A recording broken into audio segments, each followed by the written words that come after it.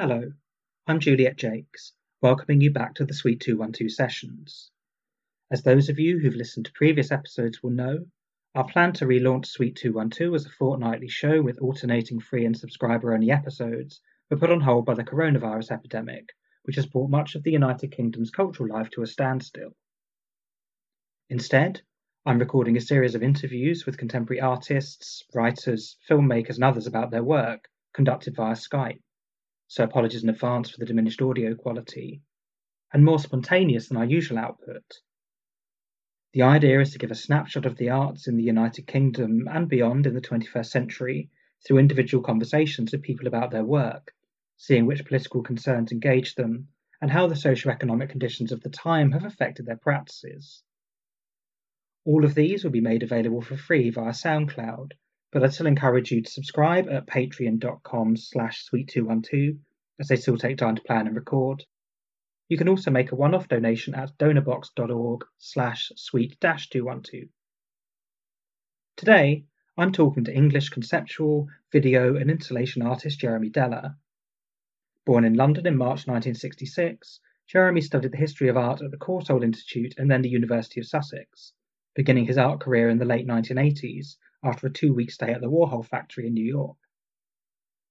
Many of his works are collaborative and explicitly political. In 2001, he brought together nearly 1,000 people for the Battle of Orgreave, a historical recreation of the pivotal confrontation between workers and the police in the miners' strike of 1984-85. For this, and his Memory Bucket documentary about the Waco siege of 1993, he won the Turner Prize in 2004.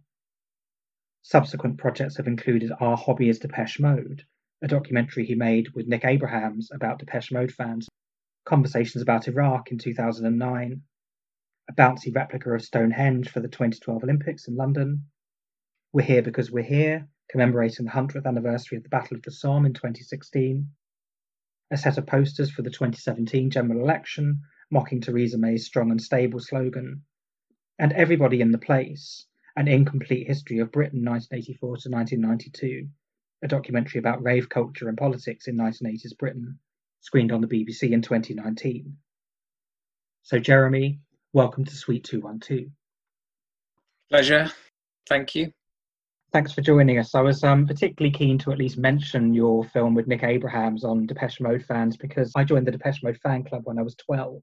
And I think my first piece of published writing was in the Depeche Mode fanzine on Speak and Spell around about the same time. Right, so that's your kind of Depeche Mode's, your Speak and Spell era, right, okay. Yeah, they were the first live band I ever saw as well in Wembley Arena. I think 98, so they've been touring for Ultra. And you got a sense of them having this huge devotional fan base, but at that time I had no idea how popular they were in Eastern Europe and South America in particular. And that only came to me later. So it's really interesting to see it portrayed in the film and how much the film focuses on people in Iran and behind the Iron Curtain who listened to Depeche Mode like surreptitiously, or even in one case snuck across the Berlin Wall or snuck across the East-West German border to get a tape of music of the masses. So yeah, I found that a really interesting documentary. Thank you. For me, that was the most interesting part of the film, really, was the Cold War era and post-Cold War era life of the band and their following in Russia and Eastern Europe especially. It's still massive, but it meant so much to those people at the time in a way that was just almost by accident because of what the band were up to, but also what's going on politically. The two things came together and created this huge support for the band, a sort of equivalent of Beatlemania, really. What happened in Britain, that kind of social change through music, or portrayed through music, was huge. And so it wasn't a surprise that we went to Russia to make the film. Fans are still absolutely fanatical about the band. Yeah, I visited the Depeche Mode bar in Tallinn a few years ago. So there's this theme bar quite near central Tallinn that, the bar staff all wear Depeche Mode t-shirts and the walls are covered with posters and gig tickets and the jukebox only plays Depeche Mode. And quite pointedly, the bar staff all have headphones on because maybe they've heard enough Depeche Mode for the time being. But it really is incredible, the global fan base, but particularly the former Eastern Soviet bloc is absolutely huge. Well, it was illicit music initially and then it became allowed, as it were, but it still had that element of danger to it, I imagine, and it's just wrapped up in the freedom, in inverted commas, that they were given after the fall of the Berlin Wall, and their struggle for that. So it became incredibly powerful in a way that the band probably weren't even that aware of at the time. For them, it's just lost revenue often because it was most of the sales were bootlegged, sales of tapes and so on. They didn't tour there for a long time either because they knew they couldn't really make money doing it because of the way the kind of economy was structured. So when they did, you see it, you see those live concerts in Russia. They're amazing. You can find the first tour of them going to what was former East Germany. It's really interesting. So yeah, it was a very interesting experience traveling around the world, trying to make a film about the band. Yeah, and the film has recently become available on Vimeo, so we'll share that for our Patreon subscribers. You can find it. I mean, it was paid for by Mute, the record label, but it was didn't see the light of day really, because that's what happens with a lot of films about music and bands, is that someone doesn't like it and that's it. Someone in the chain of command, and don't want to piss off one of the few bands that shed loads of money for people. So if someone doesn't like it in the band camp, as it were, then you're not going to release it because you don't want to jeopardize your relationship with the band, even if you are, the record label. Yeah, that's really interesting. And the politics of getting these types of films made and released is something that really interests me, and I think will interest a lot of our listeners as well. So it makes sense to go from here straight to the film that you had broadcast on BBC4 last year, Everybody in the Place, An Incomplete History of Britain, 1984 to 1992. This was a documentary about acid house, rave culture, and the politics of 1980s Britain that took in the miners' strike, the New Age travellers. I think it hints at least at the Battle of the Beanfield at Stonehenge in 1985. The sort of politics of Thatcherism generally, and the post-war heritage of movements like punk and post-punk, and then rave being a kind of last hurrah of this, what Mark Fisher called popular modernism. The genuinely organic popular culture that drew from what had previously been thought of maybe as like high and popular culture, merged these things together in a really interesting way. So I wondered if you'd like to first just describe the format of that documentary to our listeners who may not have seen it. Well, the format is slightly different from a traditional documentary about a music movement. And I really wanted to avoid the traditional format, which is basically people sitting in recording studios or in front of lots of books or records talking about something that happened to them 30 years ago. I wanted to avoid that. Having said that, I am in the film a lot, but I'm not talking about my personal experiences as such. So the format is me in a school in London talking to a group of students who are between the ages of 16 and 18. They're politics students, about my take on that moment in British history in terms of the music and social history and how they were coinciding or colliding almost. It's a sort of a history lesson because for them this is history. This is something that was happening 10 years at least, maybe 15 years before they were born even. So it's something that's not within their memory or even their parents' memory, a lot of them, because a lot of their parents weren't brought up in the UK. So it's not something that's part of their sort of folk memory as such. So in a way, what I'm doing is I'm showing these young people footage and talking to them about things that they would not have been aware of necessarily, or in a way they would not have been aware of. So it's just wanting to see this through their eyes, not through my eyes or someone reminiscing about it. It's just what their reaction is to it and how they're feeling about it. So in a way, you're thinking about them when you're watching the film. You think about, wow, what do they think of that music or this party or this piece of history or politics that was going on at the time. So it's hopefully then seen through now. And that's a really interesting aspect of the film is the way that the format you choose makes those teenagers' reactions as important as the material itself. And yeah, like you say, removes it from this slightly tiresome sort of nostalgia TV industry that's been a big thing over the last during the 21st century, I think. And I particularly enjoyed seeing the students watching the video of Kraftwerk being played at a club in Detroit and lots of African-American kids dancing to Kraftwerk and getting that sense of that cultural interchange. Or you talking to the students about Karl Marx and quoting from the 18th Brumaire of Louis Napoleon, or explaining to them who Paul Staines is, better known now as Guido Fawkes, his movement from the rave scene to being this kind of like far right libertarian provocateur. How easy was it to convey that political material to the students, and how easy was it to get past people at BBC4? Well, it's two questions. Yeah. I think the first question is, how easy was it to convey that to the young people? To be honest, this is something I've been thinking about for about 20, 22 years, 23 years. I made a diagram in 1996 which connected brass bands to acid house music, and basically that diagram is the film. It's about British history, it's about music throughout the world, it's about deindustrialization. So I've been thinking about this for a long, long time. So for me, I kind of knew what I wanted. When I saw the clip of the Kraftwerk, the club, and people dancing in the club to Kraftwerk on this dance show in Detroit, I knew that whatever I was going to do, that clip had to be in the film. So I didn't even shoehorn it in the film. It makes total sense, but I just knew that in the film it would be one of the great moments almost, I would say. I was quite clear in my head about the story, more or less. Of course, it changed as I was doing a bit of research and writing it out, but I was interested in our relationship to the countryside, which I am anyway, our relationship to our history, to industry, to how we view popular music, how we value it or don't value it. So for me, I was trying to take something very seriously that is often dismissed very quickly and very easily, especially that music, because there's no lyrical content to speak of. And also it was so wrapped up in the drug culture that, again, that's another way to dismiss something. Oh, it's just music for people on drugs, or it's just a way of selling drugs, whatever, which it was for some people, obviously, but it actually had a lot of value to it and speaks volumes about society and changes within society. So to be honest, I knew what I was doing up to a point. I mean, teaching, though, I'd never done that. It was giving a talk, but it was a much more elaborate way of giving a talk. And that was the most tiring, exhausting thing I've ever done in my life, I think, teaching or giving a talk like that over a period of a day. The second thing is the BBC4 thing. Well, I didn't make it for BBC4. I made it for Frieze, and it was paid for by Gucci. So the money came from elsewhere, and it was like quite a big budget from what I know. Not that I ever knew what it was, but I could get more or less whatever I wanted on that film in terms of copyright and clearances on the whole.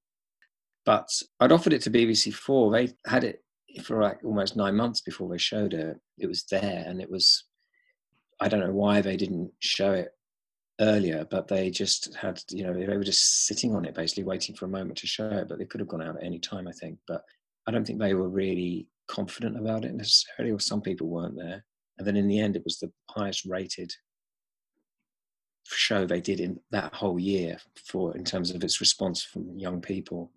So they were very happy to have had it, but initially they weren't that over the moon about it. Well, certain people weren't. But I was so happy to get that music in, especially the Kraftwerk clip. I managed to get that clip with the music.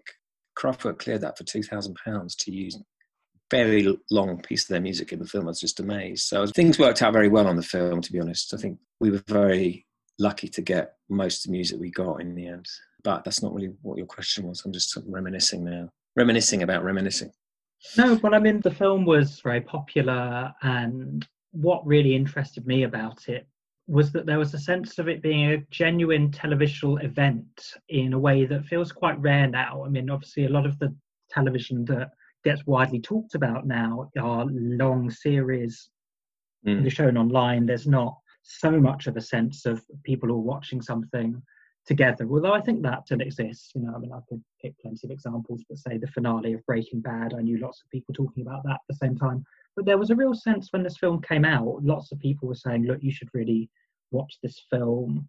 It particularly seemed to tap into this idea of like acid communism that Mark Fisher had been developing just before he died, of the work that people like Jeremy Gilbert and Keir Milburn had been doing, looking at counterculture as a source of collective joy, and the way that sort of collective joy could be trembled into a political project. And of course, this was before the 2019 general election. There was a much bigger sense of hope that the country could be fashioned into something better, and I think that culture could play a part of that. So that really interested me about the programme, really. That's true. There's also this huge movement in July last year, this sort of Fuck Boris movement, which was often is based around A, youth, and B, music.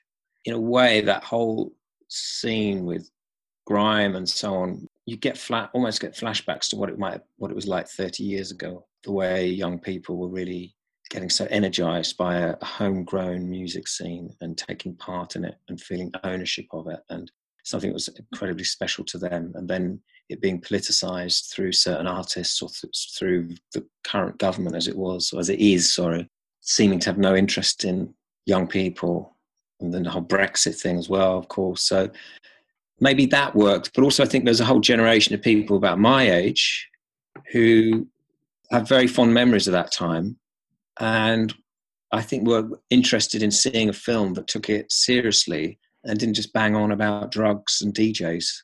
I mean, there was one mention of drugs in my film and no mention of DJs, but the mention of drugs is in there very briefly because I couldn't talk about drugs at any length to a group of school children. I certainly couldn't talk about drugs at any length and promote them or talk about them in a positive light to school children, because that's what they were. So I had to be very careful. So in the end, I just thought, well, I better not, I need to mention it once, but very briefly, because even if I by accidentally promote drugs or say something positive about them and their effect, that could have stopped the shoot and someone would have just said, right, that's it, you've got to go. So I had to be very careful. I talked to one of the artists who's in the film, one of the musicians, and I said to him, because I really wanted the music from him, it was actually Bill Drummond from the KLF. I said, I'm trying to make a film about acid house without mentioning drugs or DJs. And he said, you've got to do it, because he was really into that aspect as well. So I wasn't mad thinking that I could try and do that. It was actually, I got support from people who are actually there making music. Because I think they too feel that it's not been given its dues as a kind of musical moment, in the way that punk is just endlessly sort of regurgitated as this amazing moment in British history, which it probably was for a lot of people. Acid house never gets the credit for what it was trying to achieve at the time or what the music became for people. Now, it did change lives, all those things, it did change lives. It didn't change the world, but it changed people's lives, which is pretty good going. Yeah, and something you bring into the film is the Criminal Law and Public Order Act of, I think, 1994. It was eventually passed, introduced into Parliament a year or two earlier, that basically banned this public playing, I think, of repetitive beats without a license or something like that. And there's a wonderful piece of music, Flutter by Autechre, which is a 10-minute piece that flouted that piece of legislation by not having any repeated beats, and they issued the record with a piece of advice saying, have a lawyer and a musicologist handy when you play this, so you can prove to anyone who tries to shut you down that this complies with the legislation. But I think there's obviously parallels between that piece of legislation in the 90s and the legislation being made against drill music now. Absolutely. I mean, this will always happen, won't it? It's a historical thing. It's been happening probably since the 1930s or something. This, especially around race as well. Youth, race, danger, drugs, subcultures, and misunderstanding of youth movements or kind of demonization of them. So I'm sure the young people watching my film must have felt some kind of echoes of what they were going through or what they felt about government interference or their ability to make music or to be in clubs and so on. So I'm sure they understood that. And again, coming out of the Brexit moment, I think those young people were massively aware of their role in society and the pressure they were under. A lot of them were Muslim. And so, they'd seen a lot of very negative stereotyping and a lot of being under a lot of pressure, basically, and probably feeling quite exposed by the atmosphere in Britain 2 years ago. So, yes, I think there were a lot of echoes, and I'm sure that they got quite a lot out of that. I'd like to think. Yeah, and there's certain things the students in the room say that really struck a chord with a lot of viewers. One of them taps into what you were just talking about, where one of the pupils say that I feel like a Londoner rather than being British, and talks about the sense of London feeling different to a lot of the rest of the country, with country being the operative word. Yeah. I asked if she ever been to the countryside or outside of London, and I think in response to the question, I've been to the countryside, she said, I've been to Oxford. And she said even in Oxford, she felt self-conscious because people were looking at her because she was wearing a headscarf. I mean, she probably could have gone to Oxford University, maybe, a lot of very bright kids. But maybe, I think a lot of them end up in London. They just stay in London to university because they're not quite sure what the world is like out there. I mean, I don't really know what to do when I go into the countryside, like the proper countryside. For me, it's just a mystery. And so for them, it must be even more so. Yes, so that really interested me. And then the sort of concluding remarks from the students in the film where you and they talk about social media usurping pop music as a sort of central plank of youth culture. And obviously, you can throw a stone and find an opinion column saying, like, you know, young people aren't making music like the Sex Pistols or Public Enemy because they're too busy on their phones. But it was quite interesting to hear the pupils in the room, you know, articulate, you know, a more interesting and nuanced version of that argument, but a version of it nonetheless. And I wondered how you felt about that. I was interested in how often they mentioned it during the filming when they were watching things, that they were just amazed that in these footage of these huge raves and clubs that no one has got a phone, because of course they weren't invented. So no one's filming, no one's taking pictures, no one's live this or that. And so that constant documentation, but also that surveillance, that self-surveillance of yourself, but also of other people, of your friends, isn't occurring. So people are able just to be themselves maybe and behave in a way and dance in a way and dress in a way that is a bit more free than now, when people are sort of so conscious of their image and conscious that they might, if they did something silly, it might end up being sent around all their friends and so on, and it makes it look stupid or do something stupid, and that could be a problem for the rest of their lives almost. So I think they looked at that and marveled at that freedom, that pre-internet freedom. Of course, the internet and social media has given a lot of people freedom as well, but it's taken other kinds of freedom away potentially. And for them, that was the most striking thing. I mean, it didn't occur to me at all because I grew up with that. So, and I don't really go to clubs anymore. Well, I don't go to clubs anymore. So I don't know what happens in them. But that seemed to me quite a surprising thing. And also there's another comment, there's a great comment, show the Battle of Orgreave and have some music over and talk about the miners' strike. And one of the students asks me, did they go on strike because of climate change? Yes. From the climate change. And that was like, wow, that's amazing. Of course, that's such an obvious thought and question. Of course, no, they didn't. But that's great to get that viewpoint, that really obvious viewpoint about something that you never really think about in a way. Yeah, absolutely. And I really like your response that a lot of the people who would have been very opposed to the miners in the mid-80s would be kind of climate change deniers in the 21st century. We'll come back to Orgreave in a minute because I want to go into detail in your project on that. But just one more concluding thought on some of the issues raised by everybody in the place. Another quite melancholic thing that I think is maybe in the background of the film, but isn't something that's explicitly discussed. I often think back to a friend of mine who was in a group on Fortuna Pop called Evans the Death, and they were very young when they were playing. They were in their early 20s. They used to stay around my house quite a lot because my housemate was involved with the label, and would often complain that basically it was really hard for them to make headway beyond a certain point as musicians because bands from the 60s through to the 90s or early 2000s just weren't really kind of getting out of the way in the way that they used to. And, you know, I sort of picked up something in the film as well, a sense of slight frustration that in a lot of fields of culture, but particularly music, it's become quite hard for the young to take over from the old in a way that used to happen.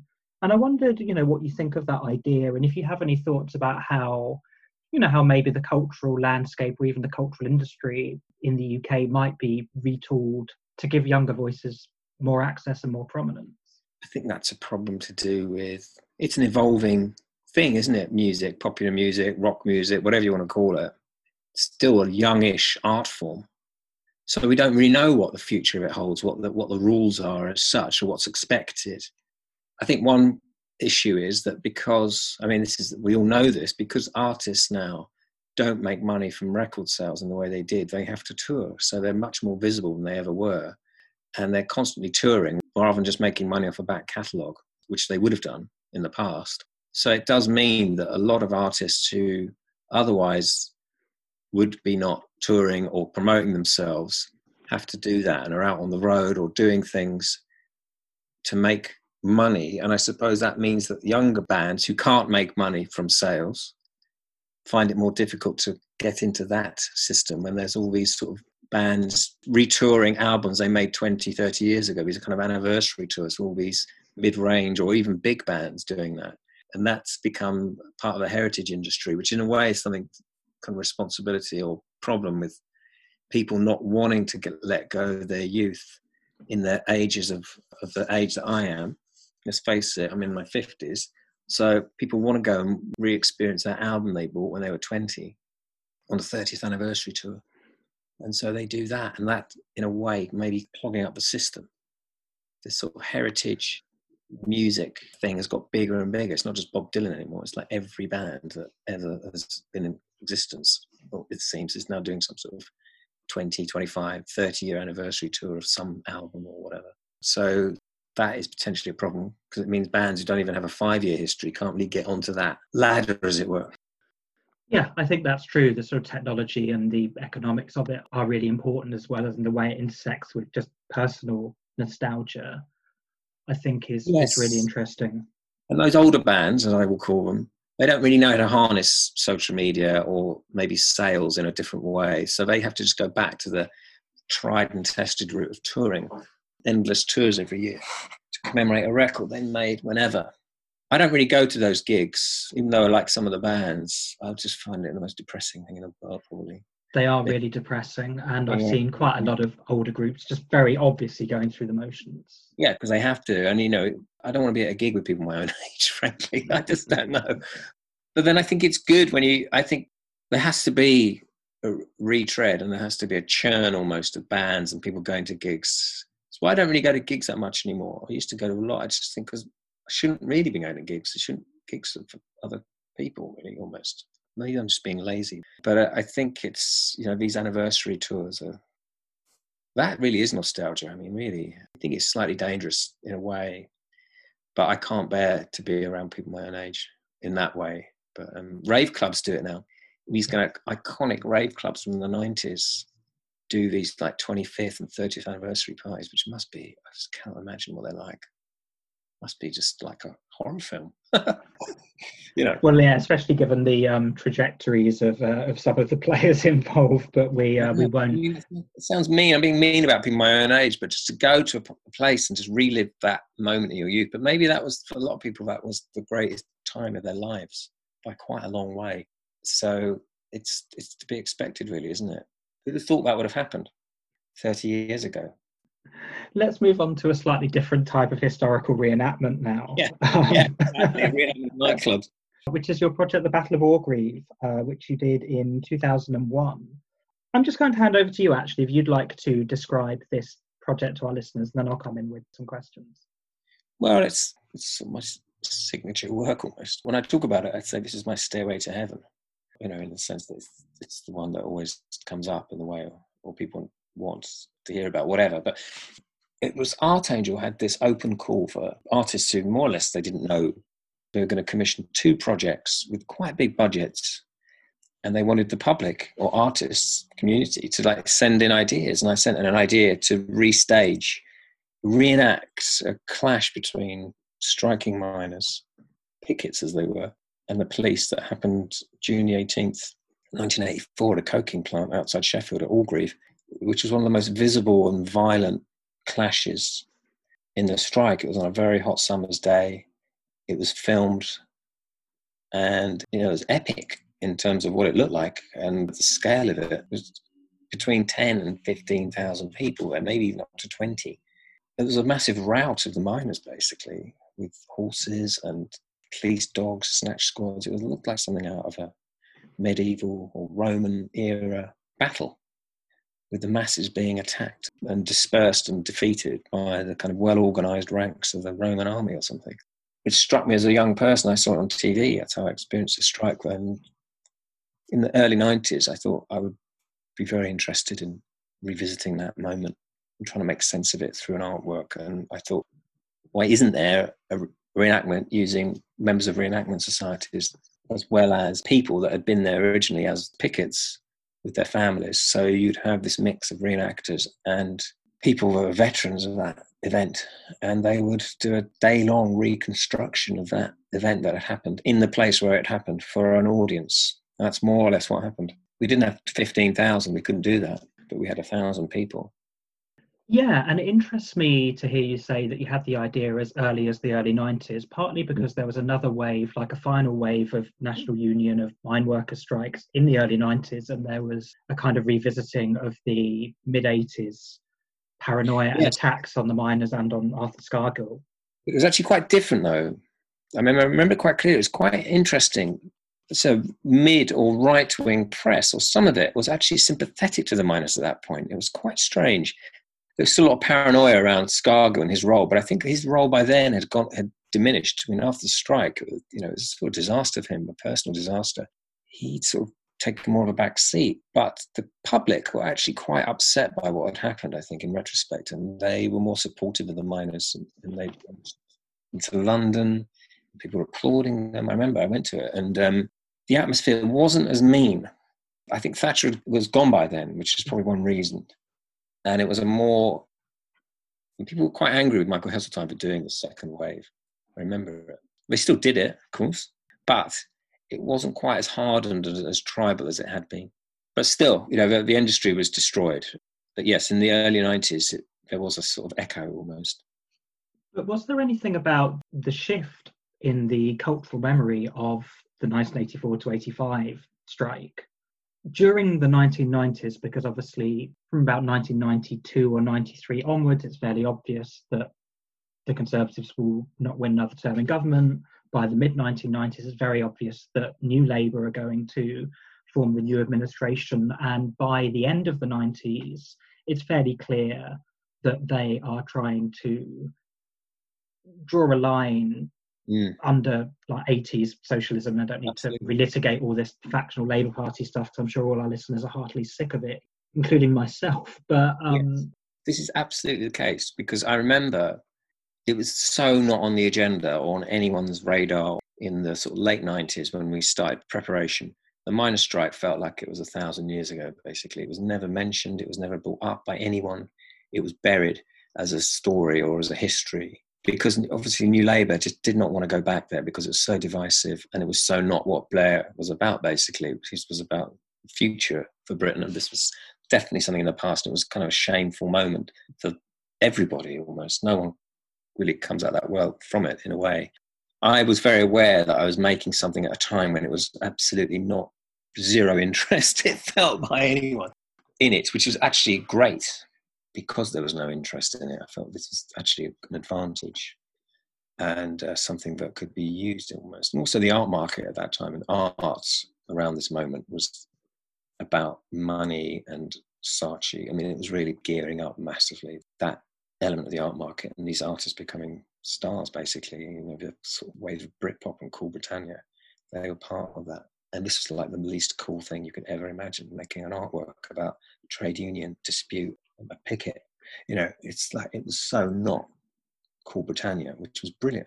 For me, personally, this was great. And going up to Sheffield and doing it, not being in London, all of that, I really enjoyed the kind of perversity of it almost. But that's just by chance, in a way, because that was the atmosphere in Britain at the time. But for me, it made it more interesting. There was resistance from Sheffield Council, but that was a Lib Dem council. They just didn't want to know about it. And if they'd have had their way, they would have tried to prevent it happening. But because we were employing a lot of people locally, but also it was billed as a film shoot rather than an artwork, they couldn't really say you can't do that. And the police were not very happy about it either. But all we needed for them was to close a couple of roads for a few hours, quite quiet roads as it was. But there wasn't huge support politically for it. And if anything, people were very suspicious, or just, like I said, a bit embarrassed by that. Yeah, I mean, that doesn't surprise me at all to hear. Certainly, 1980s industrial disputes, both the miners' strike and the newspaper strikes in Wapping, were not particularly fashionable subjects to be talking about in the early New Labour era. It interests me that politically at that time, the subject was not being widely talked about. And like you say, there was widespread embarrassment about it, and I think with good reason. But also the form that you chose, the historical enactment, two things that spring to mind are firstly, that, as a form, it's something I would think of as fairly small c, if not large c, conservative. And B, it's something I would have thought of as being, quite kind of fusty. And yeah, again, a bit kind of embarrassing, up there with like collecting model trains or something. Yes, I mean, small c and big C. Yeah. When I met the reenactors, and there were more reenactors than former miners taking part, they were, they are of a certain cut, in a way, a certain kind of person. And not exclusively, but they are people that like putting on uniforms, they like warfare, they like guns, they like being told what to do, shouting at people. It's a certain kind of person that appeals to them. Also, it was very clear when I started looking at, this was a time where it was more easy to tell people's political affiliations because people read newspapers in public. So you could just tell very quickly by the newspapers people were reading when we were rehearsing where their sympathies lay, or where you suspected they did.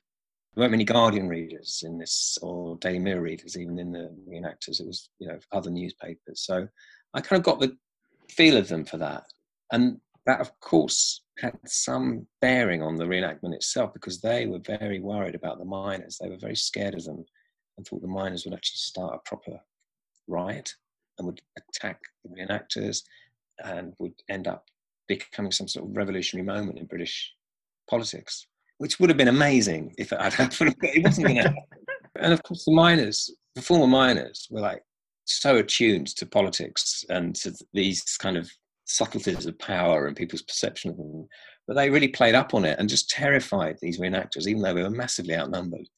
So we had to change the reenactment of the night before, because there was a kind of a mutiny from the reenactors, because they actually believed that this was going to happen. So we had to swap around people. So miners were playing police, and what were reenactors were playing miners. So we mixed up, and everyone was told, don't muck it up, don't do this, don't do that. And the former miners knew what was going on, but they still took the reenactment to like the edge of real riot, in a sense, the edge. They knew how far to go, and it made it an incredibly emotional, intense, tense experience for everybody. And that was what made it so great, especially in the second part of the day when it was through a village. They played it very well.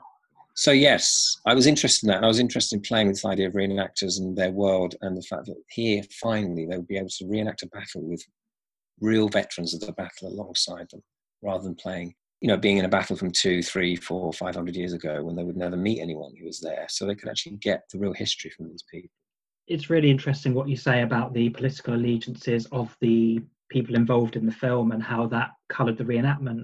I'm a big fan of, and have been revisiting a lot lately, the works of Peter Watkins, the documentarist and feature filmmaker.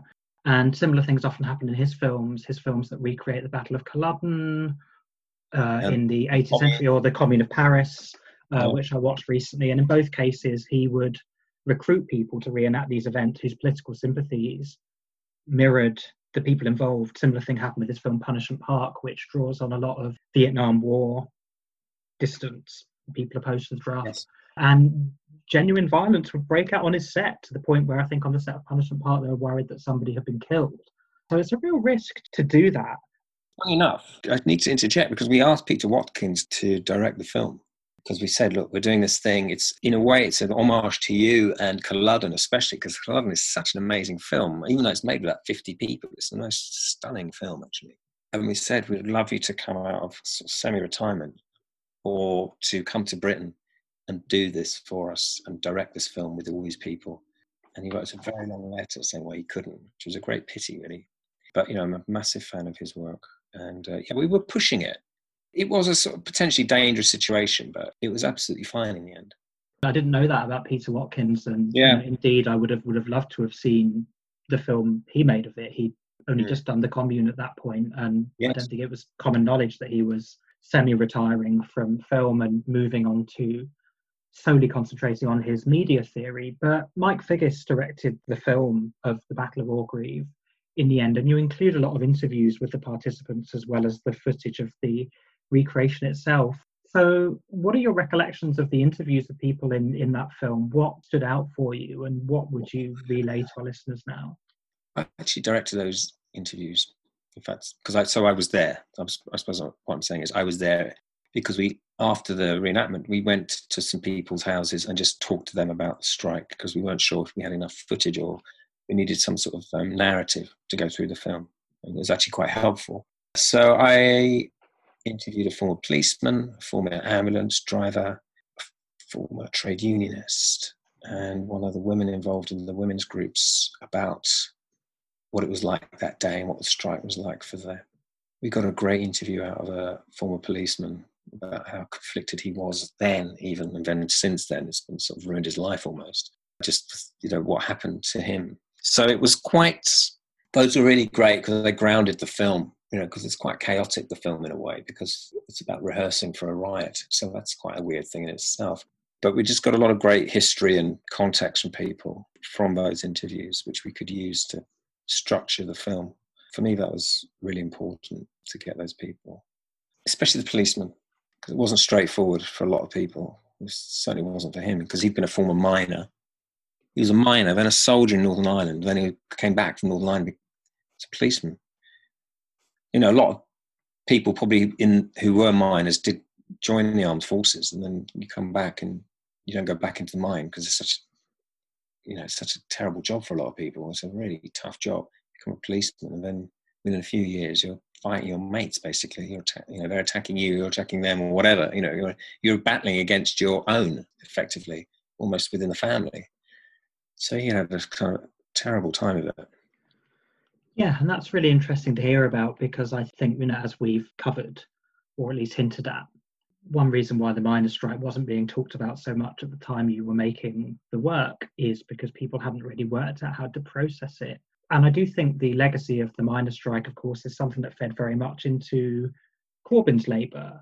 And a lot of the older people in particular, who I tended to meet through events like the World Transformed or through organising around that political project, were people who were very spurred by the memory of things like the miners' strike and a lot of the other crucial defeats in the 1980s, and saw in this project one last chance to redress them. Well, I think it's true. I think, whenever I show that film, there's screenings, someone always will almost stand up and give testament to what it was like for them, where they were, what happened to them.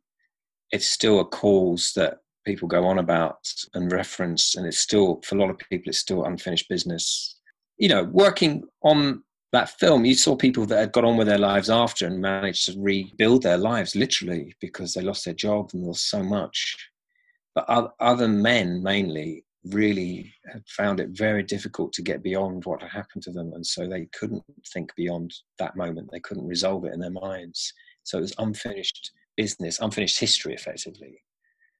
And it was still a very, very sore point, to the point where a lot of the people I spoke to wouldn't want to go to Nottingham, even go through Nottingham, wouldn't want to meet anyone from Nottingham, because obviously a lot of mines in Nottingham stayed open during a strike, and will never forgive the county of Nottingham and its people for that. So there's a lot of bitterness. That was admittedly in 2001, but that was 17 years after the strike had finished. No, sorry, 16 years. So at that point, a lot of people hadn't moved on from it and were still wanting some kind of resolution from it, or recognition that what happened to them was a crime, basically. But there were still these interesting resonances coming well into the 2010s. So I'm thinking of Seamus Milne, of course, wrote The Enemy Within, the most prominent history of the strike, becoming Jeremy Corbyn's Director of Communications during his period in charge of the Labour Party. And also in the 2017 election, when Corbyn's Labour did much better than a lot of people were expecting, but one of the seats they didn't win was Mansfield, and it was widely pointed out, but still considered bad form to point out, that Mansfield was a centre of scapping during the strike. But then he lost everything in the last election. Yeah. Where all those pit villages went Brexit, Boris, basically. I mean, not all, well, maybe all. I mean, it was a wipeout, wasn't it, in that area? And you could blame the strike and the aftermath of the strike for a popularity of Brexit and the ideas behind it. And then this massive defeat for Corbyn. He really, I don't even know whether he was expecting it or not, but it was shocking, really. There was certainly a kind of feel-good atmosphere to the 2017 election that just wasn't there for the 2019 election. I voted in 2017 with a sense of real kind of lightness and happiness, and I'd really enjoyed that election campaign. And your posters mocking Theresa May's strong and stable slogan was something I'd enjoyed, and indeed something I wrote about not long after the election, about the culture around the election. And then by 2019, that had been, I think, really quite calculatedly and quite deliberately taken away. The election was held really at the point when the last vestiges of enthusiasm around the 2017 election have been squeezed out of particularly the young. Winter. Maybe they did realise this, but it wasn't that clear that actually Boris Johnson and Theresa May are so different as opponents in terms of how to approach them, that I don't think the Labour Party really understood that they couldn't do this exactly the same kind of approach in terms of the campaign. It was a very, very different kind of opponent. And I think that they didn't really grasp that in the way they should have done, because he's really tough. He's a brilliant campaigner and brilliant communicator, whatever you say about him. He knows what to do. And in the way Theresa May didn't. She didn't look like she was enjoying herself, where he looked like he was having a whale of a time on the whole, even though he would not be interviewed and would hide in places. It was just the showmanship of it, which obviously Theresa May had none of. And I think that was a problem for me personally, looking at it unfold. I suppose it wasn't surprising, but I was hoping that it wouldn't be as bad as it was. I suppose we all were, weren't we? Yeah, I mean, I had that sinking feeling in the pit of my stomach when the election was called, and I think a lot of us, myself very much included, took Antonio Gramsci's line about pessimism of the intellect, optimism of the will, a bit too much to heart. Although I guess, what else could we have done, really? Well, can you imagine if they'd have been able to postpone it just for a couple of months? When was it? December, into February or March, then it would have had to have been postponed because of the virus. And we would have had to have an election after this at some point, because it would have been able to do that because of the fixed terms. Can you imagine an election this time next year or in December? It'd be a very different thing than has just happened. Yeah, I mean, it does feel like a particularly disastrous fluke of history that the COVID-19 crisis has hit at the precise point where the left has been crushed. Yeah, he was given a mandate in December, which is about as late as you could get into this crisis. It was actually in the world in December, but we didn't know about it. So he's got a clear run, potentially.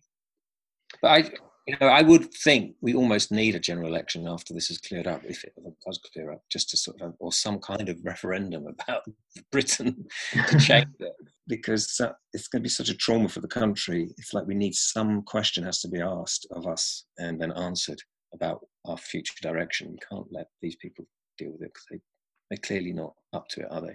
I mean, I completely agree, but I think the dominant feature of British politics over the last kind of 10 or 15 or 20 years has been a real lack of accountability for people in power, a lack of media scrutiny, a lack of mechanisms by which people can meaningfully challenge authority. And the Corbyn project for me was really an attempt to restore faith in a lot of liberal institutions, for all the shrieking about Stalinism or Venezuela or whatever. That was really what it represented to me. Anyway, I think we should move on from this because we're drifting slightly off topic. But but it's interesting, isn't it? I mean, you can't not think about it, what we've been through. It's been tumultuous. I mean, it's...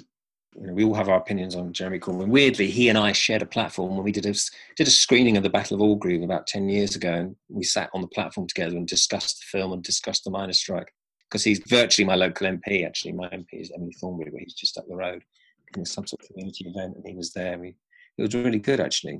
But yes, let's carry on. Well, there was something about his approach to culture that really inspired me, but maybe that's a topic for another day because we're running out of time. So I just wanted to ask you about what you've been doing recently. I know you were on the picket lines, as was I, for the University College Union strike in February and March.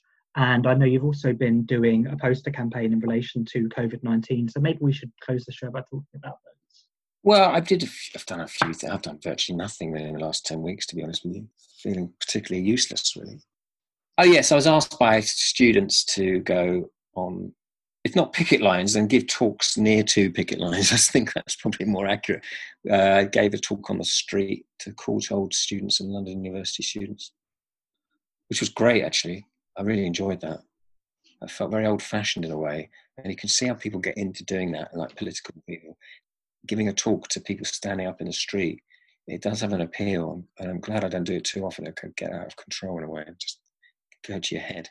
And then I gave a few other talks to some students at Goldsmiths who had sort of organised their own curriculum because of the strike and was occupying their studios and were supporting their teaching staff by doing things, and which is interesting. When you see these young people doing something they probably never expected they'd have to do in their university, when they're paying a lot of money for those courses and so on, and they're having these sort of rotas and having diagrams up of what they're doing. They had a great diary up of every day and who was doing what and how they were self-organizing. And I said to them, you have to keep that wall chart that you've sort of hand drawn. It's really important to keep things like that because it's really interesting about how they were making these big group communal decisions about things. And of course it was breaking down and then getting better. I mean, it was a bit like Peter Watkins, the Peter Watkins film, but in real life. And then I gave another talk in Peckham to some students from LCC. So I did that. I'm not really a sort of megaphone on the street person as a rule. And I was offered a megaphone to give my art history talk and I just couldn't do that. It's just too self-conscious. And then I've done a few posters.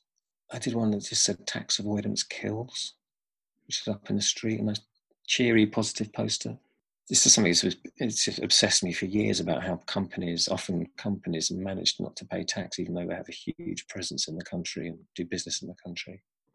And I think now we understand what the consequences of that is with what's been going on.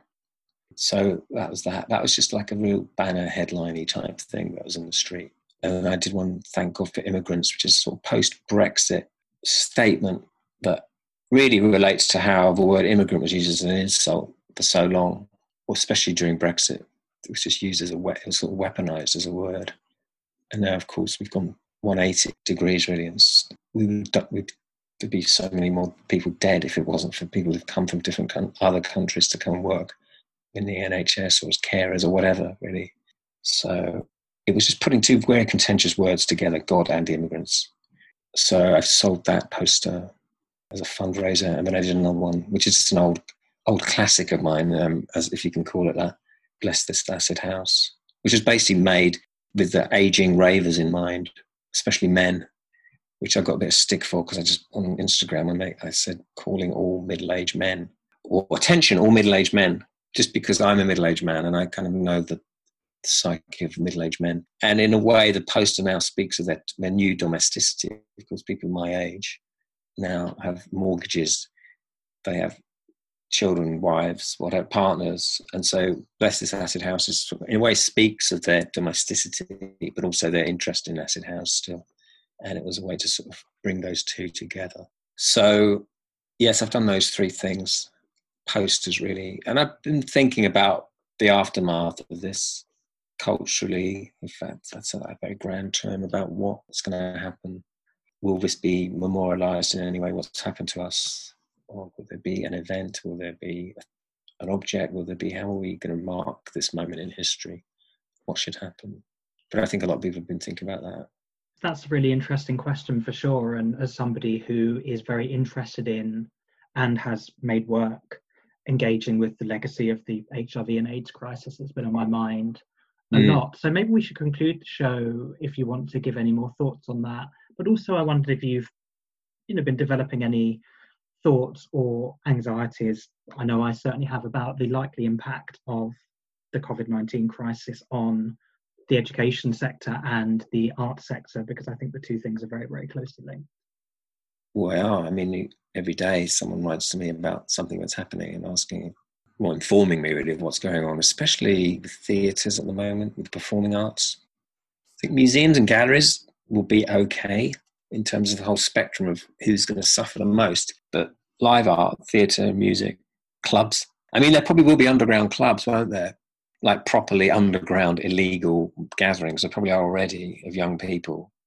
That will come back. Almost going back to the beginning of our talk about Depeche Mode fans, it will be like living in Russia in the 80s or 70s, people gathering in groups to socialise when they're not allowed to by law. That might come back if it hasn't already. But, I mean, museums will open before theatres open. So I think it's going to be very tough for them.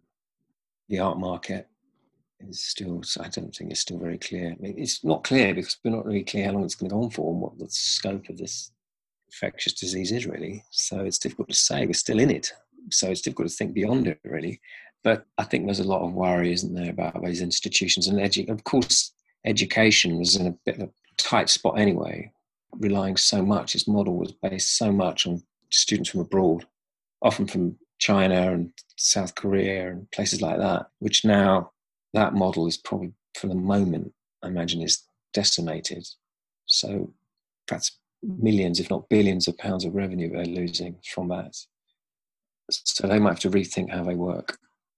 For me, the most stunning thing that's happened in the last week was at Cambridge University saying they probably won't be doing lectures until the year after next. Oh no, next academic year.